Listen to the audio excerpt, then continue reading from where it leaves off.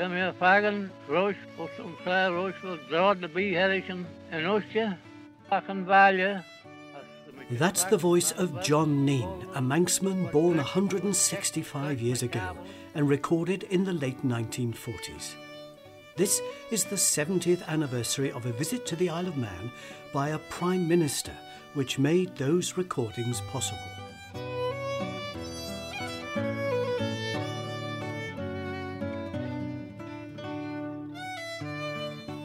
I'm Charles Gard, and in this programme I'll be discovering how that visit came about, why it resulted in some of the most precious recordings we have of Old Manx speakers, and assessing what we can learn from those voices from the past. This is Recording the Manx.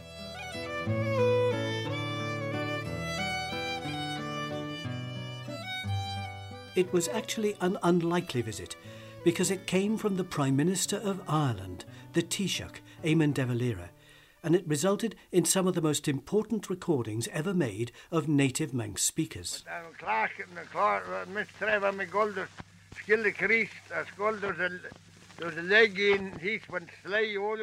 These voices come from an age-long past.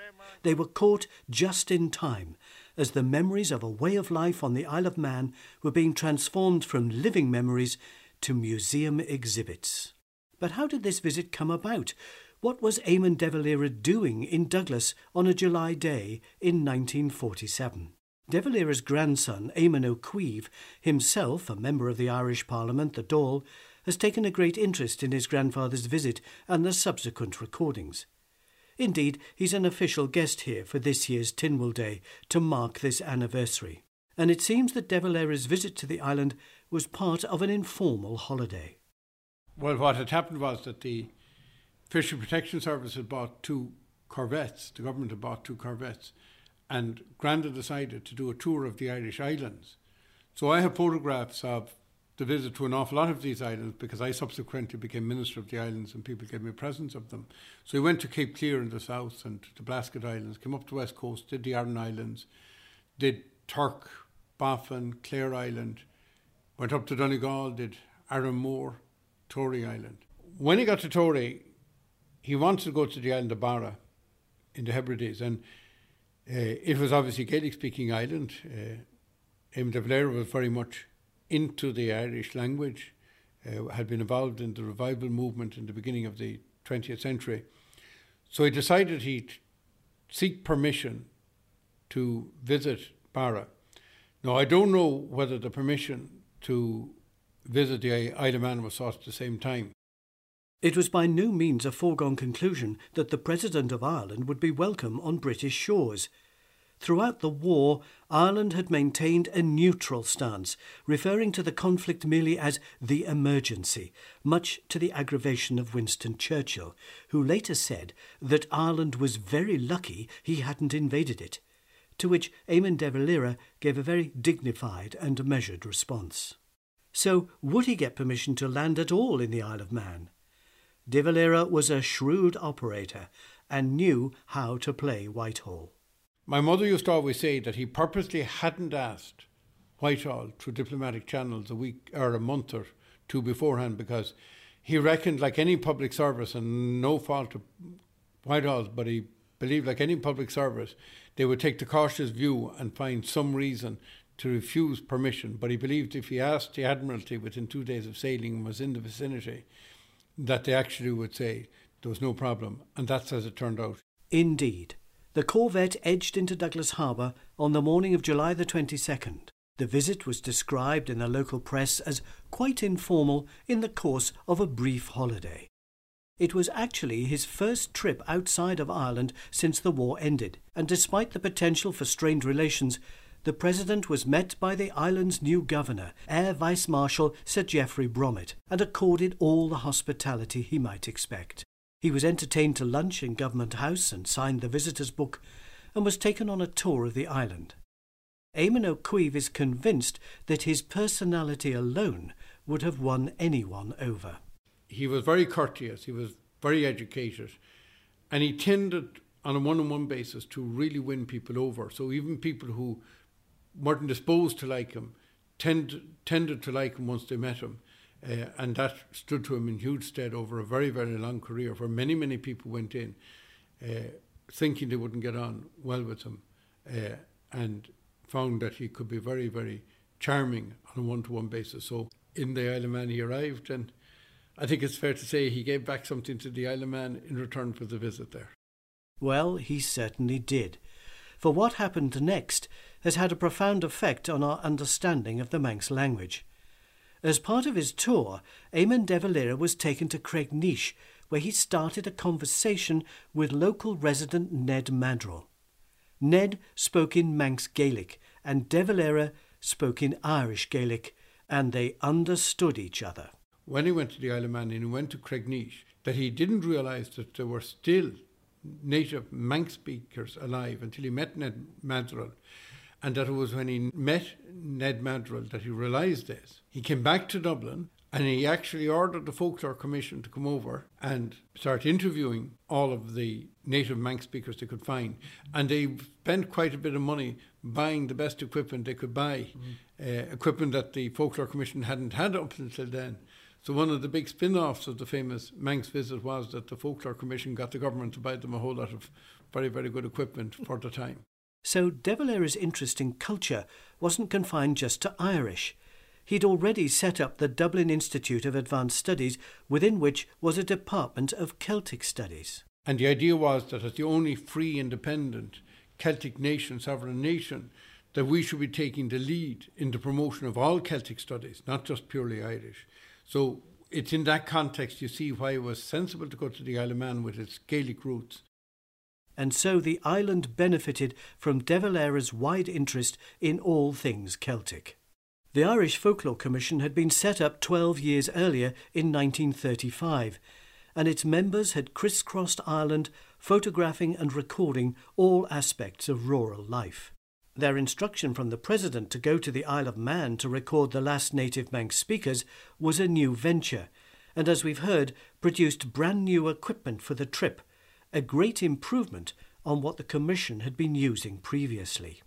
The Commission first, when it started in 1935, actually when they first started recording, they didn't have any recording equipment. They just by hand wrote down stories from people and lore and other items. But then in the 1930s we had some Ediphone machines, which are wax cylinder machines. So that's where the bulk of the recording started.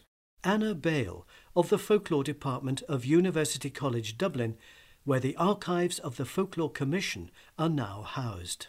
So right through the 30s we were using wax cylinders, which were wind-up mechanical things, which had an advantage that you didn't need electricity. But the sound is appalling. They're really dictation aids rather than, for archival recordings for long term. And in fact, what happened was that the wax cylinders were brought back to the Dublin head office. The material was transcribed and the wax cylinders were sent back they were shaved and sent back then for reuse, because they just hadn't the finances to keep machines, like reusing your old cassette tape time and time again, But then eventually by the 1940s, there had been talk about getting a proper mobile unit going, but it took a long time before the funding was in place, and then the war happened, and then they couldn't get parts to... It was quite complicated.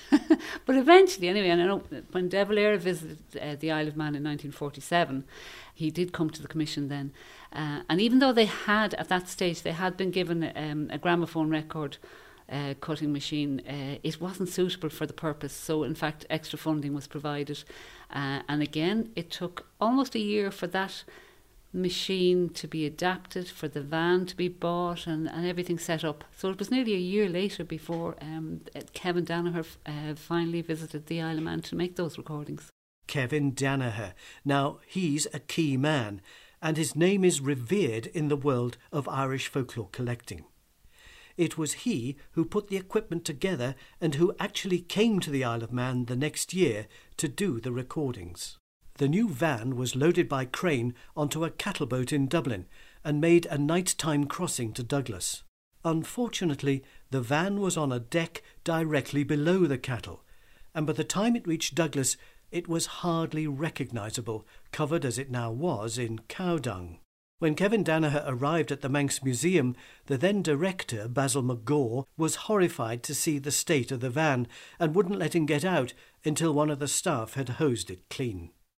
Over the next 2 weeks, with the help of a group of local language enthusiasts nicknamed the Musketeers, he made a set of remarkable recordings, and these original discs are still in UCD's Folklore Department's collection. These here are the large metal boxes where the large 16-inch discs are kept.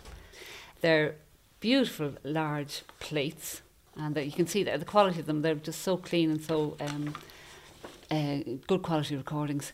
So these are the actual discs. Kevin Danaher recorded in 1948 on the Isle of Man. There were, about 6 of the larger ones and then quite a few of the smaller 12-inch discs. So this one here has John Neame talking and a conversation in Manx. I think most sides on these discs are only about 15 minutes. So the whole process was quite complicated because you had a van, first of all, to transport the outside broadcast recording unit. Then you had this large disc cutting machine. So the plate was the blank plates, which were imported from the States, actually, the blank Presto plates. They were placed onto the recording device. The thing was wound up. Now, I think it was a battery-operated machine, but I'm not entirely sure on that.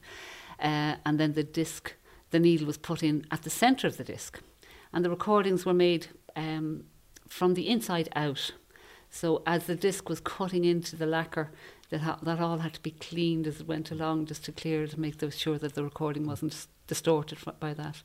So Kevin Danaher was really very technologically brilliant on that kind of thing. He was an army man. He was into sound and all that. Over the years, he'd been experimenting with a lot of, that kind of innovation and audio. And he was technically minded and really interested in that and good quality material. And they had been doing some of these recordings anyway. Indeed, this was pioneering recording, and the Commission's engineers had gained great experience in Ireland, in remote locations, making all this work. The stories that there was Leo Corduff was the sound, he was in charge of the sound archive before me. He has great stories about the van being brought all around Ireland and the difficulties that it had, and you had to measure it up and weigh, they had to have stones under the truck and that to level everything, and it was quite a complicated job, to get these recordings.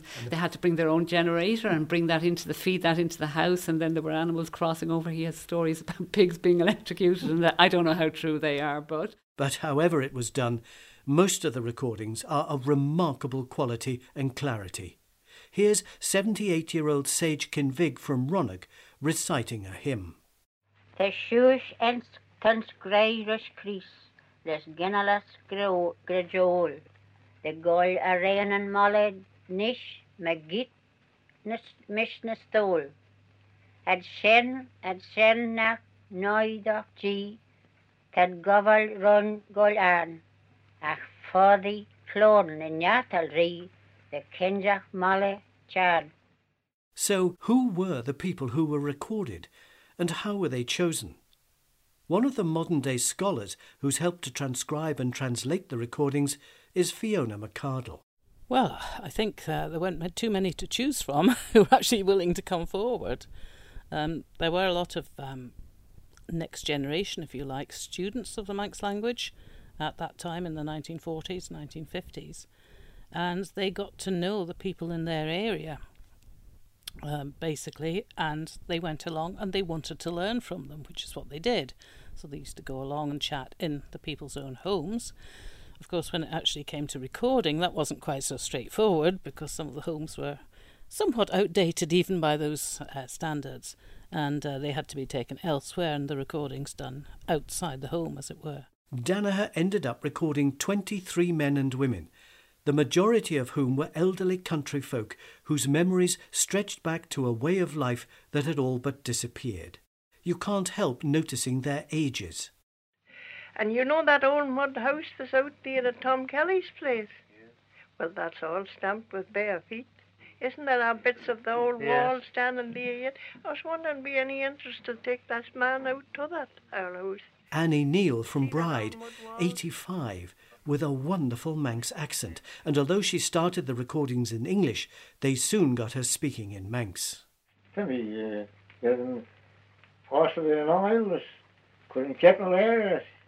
Then there's Tommy Lease from Carrowkeel, 89. O ye Cuskeen and Cresy Dow, the Gala Skeen and Ear. Eleanor Carron from Cregneash, 78. Cregneash,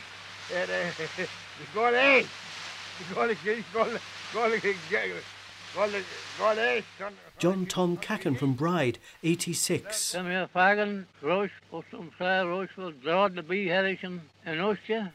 And John Neen from Balarf, 96. Many of them lived on long after the recordings. John Neen lived to be 106. Yes, and he remembered going over the hills to Douglas via Laxey.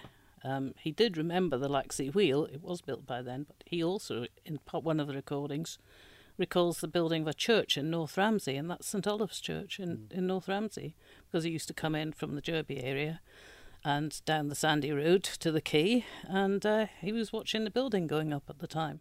John Neen was known as an Gow, the smith.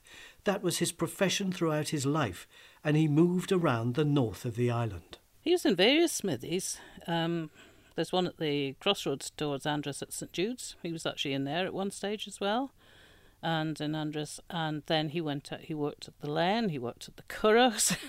So he did travel round. He came from a family of smiths before him, and he was the last of the line because it had gone out of fashion after his day, hadn't it? You know, ploughing with horses and all that had gone. So, yes, he lived long enough to see his trade disappear, as it were. When he was young, he said all the people who came to the smithy, which was usually at the crossroads, as you know, most of them spoke Manx, but they also spoke English. But during his lifetime, he watched the Manx decline and the English take over until, by the time he was finished, there was nobody speaking Manx at all. This change in the use of the language is very evident from the recordings. It wasn't just that these elderly people were faced with newfangled recording machines. They were also faced with having to get back into a way of talking that many of them hadn't experienced for decades. Many times in the recordings they lapsed into English and had to be gently prompted back into the mother tongue. Unskilk in Manx man. Tell in Manx. Unskilk And Skilk in Manx then. Lord Gilcawunya, speak Manx man. They hadn't spoken for many, many years. Some got back into it reasonably quickly, like John Neen the Gow, for example, and others found it extremely difficult. And the students, the musketeers as they called themselves, who went out, they obviously spent many hours with the respondents, trying to get them to recollect not just the stories, they were good at these in English, but to actually remember and be helped with the Manx words as well, because very often they forgot or they lapsed into English. Quite clearly, the recordings give us a personal insight into the way of life of people that were born back in the 19th century. They were worth doing for that alone. But what about their value from the linguistic point of view? What can listening to them today tell us about how Manx should be spoken? Adrian Kane is Culture Vannin's Manx Language Development Officer and does more than anyone to promote the language, to inspire new learners and to make the language relevant for today. Well, I think it's probably the pronunciation as much as anything, really. And hearing, I mean, accents change over time, don't they? You know, I don't speak English like my grandfather, my uncle, who had really quite strong Manx accents in a way. So you're listening to people who have a really strong sense of idiom, but, you know, obviously accurate pronunciation because they're brought up speaking the language, and a pronunciation which is 100 plus years old in a way. So I think from Manx speakers today, it's almost a test, really. You need to, at some stage, go and address these recordings, both these and other ones. So it's the key thing is that pronunciation and getting that right. So what state was the Manx language in 1948 when Kevin Danaher arrived with his recording machine? It was in a perilous state, really, and that's probably why these recordings are really, really important, because they just got to the native speakers at almost the last minute in some respects. So the previous 100 years had seen a remarkable, language shift away from, rural communities in particular, which were monolingual, to increasingly bilingual, and then increasingly monolingual English speakers, really, I suppose he had to go out into the country to find, the last remnants of people who were born and brought up with the language as their first language. The importance of these recordings and the recordings which came after were done by Cheshire Gilgit, because this was sort of the impetus for those as well. Those recordings done in the 1950s were fundamental and given an insight into how the language was spoken, in the 19th century. But how was it that in 1948 there were so few native Manx speakers left? Why had that shift from Manx to English happened? Language shift happens for a combination of reasons, predominantly economic, I suppose. And these people had, lived through a period in which there had been great language shift. And that must be, and not just in the Isle of Man, throughout the world, communities which go through that, there is definitely a psychological impact. And I know, talking to people like Brian Stoll and others who, knew and learnt Manx from the likes of Ned Maddrell, I think to people like Ned Maddrell, it was quite, it must have been emotionally challenging, really, to have gone through that period. And of course, at Ned Maddrell's funeral, there was no Manx there, a funeral without the language which he's brought up and raised in. So, yeah, it must have been, challenging emotionally to have lived through a period where you'd witness this enormous language shift, really. So the recordings captured some of the last remaining speakers of a language that was in a perilous state. Just listening to voices from that era. I mean, it's quite mind-blowing, it's just... So it was great to capture these people. I mean, it really was at the end of that era. So it was fairly urgent that this work be done. And that visit, 70 years ago this month, quite by accident brought about historic recordings that take their place amongst the treasures of the Isle of Man. And it was an Irishman who made it happen, though there were some on the island who understood the importance of such work as well. We've got a lot to thank, Eamonn De Valera for these recordings, really. And, sometimes you do need outside people to illustrate the importance of it. But there were people in the Isle of Man who knew the importance of it, really. So there were people who recognised the importance. And I suppose those people were those who were able to stand out of the issues about language loss and change and the embarrassments and the psychological impacts and that, and just, knew the importance of this stuff just for its own sake, really. And 70 years on, a visit by De Valera's grandson to mark an important anniversary and a priceless link between his family and the Isle of Man. That's obviously a huge pleasure for me. As you know, I've been there before, but I'm delighted to be invited back 70 years after he visited. And I have to say, I suppose it'd be strange if I wasn't personally a bit chuffed that the people in the Isle of Man have recognised the visit and the contribution that the visit led to. It wasn't a visit in itself. That could have been just another visit for 2 days or whatever length it lasted. But it was the consequence of that visit. And I understand that these tapes have been hugely important, for example, for the All Manx school that's teaching true Manx on the island and so on. And I think that's a happy outcome, but probably at the time was seen as a minor event.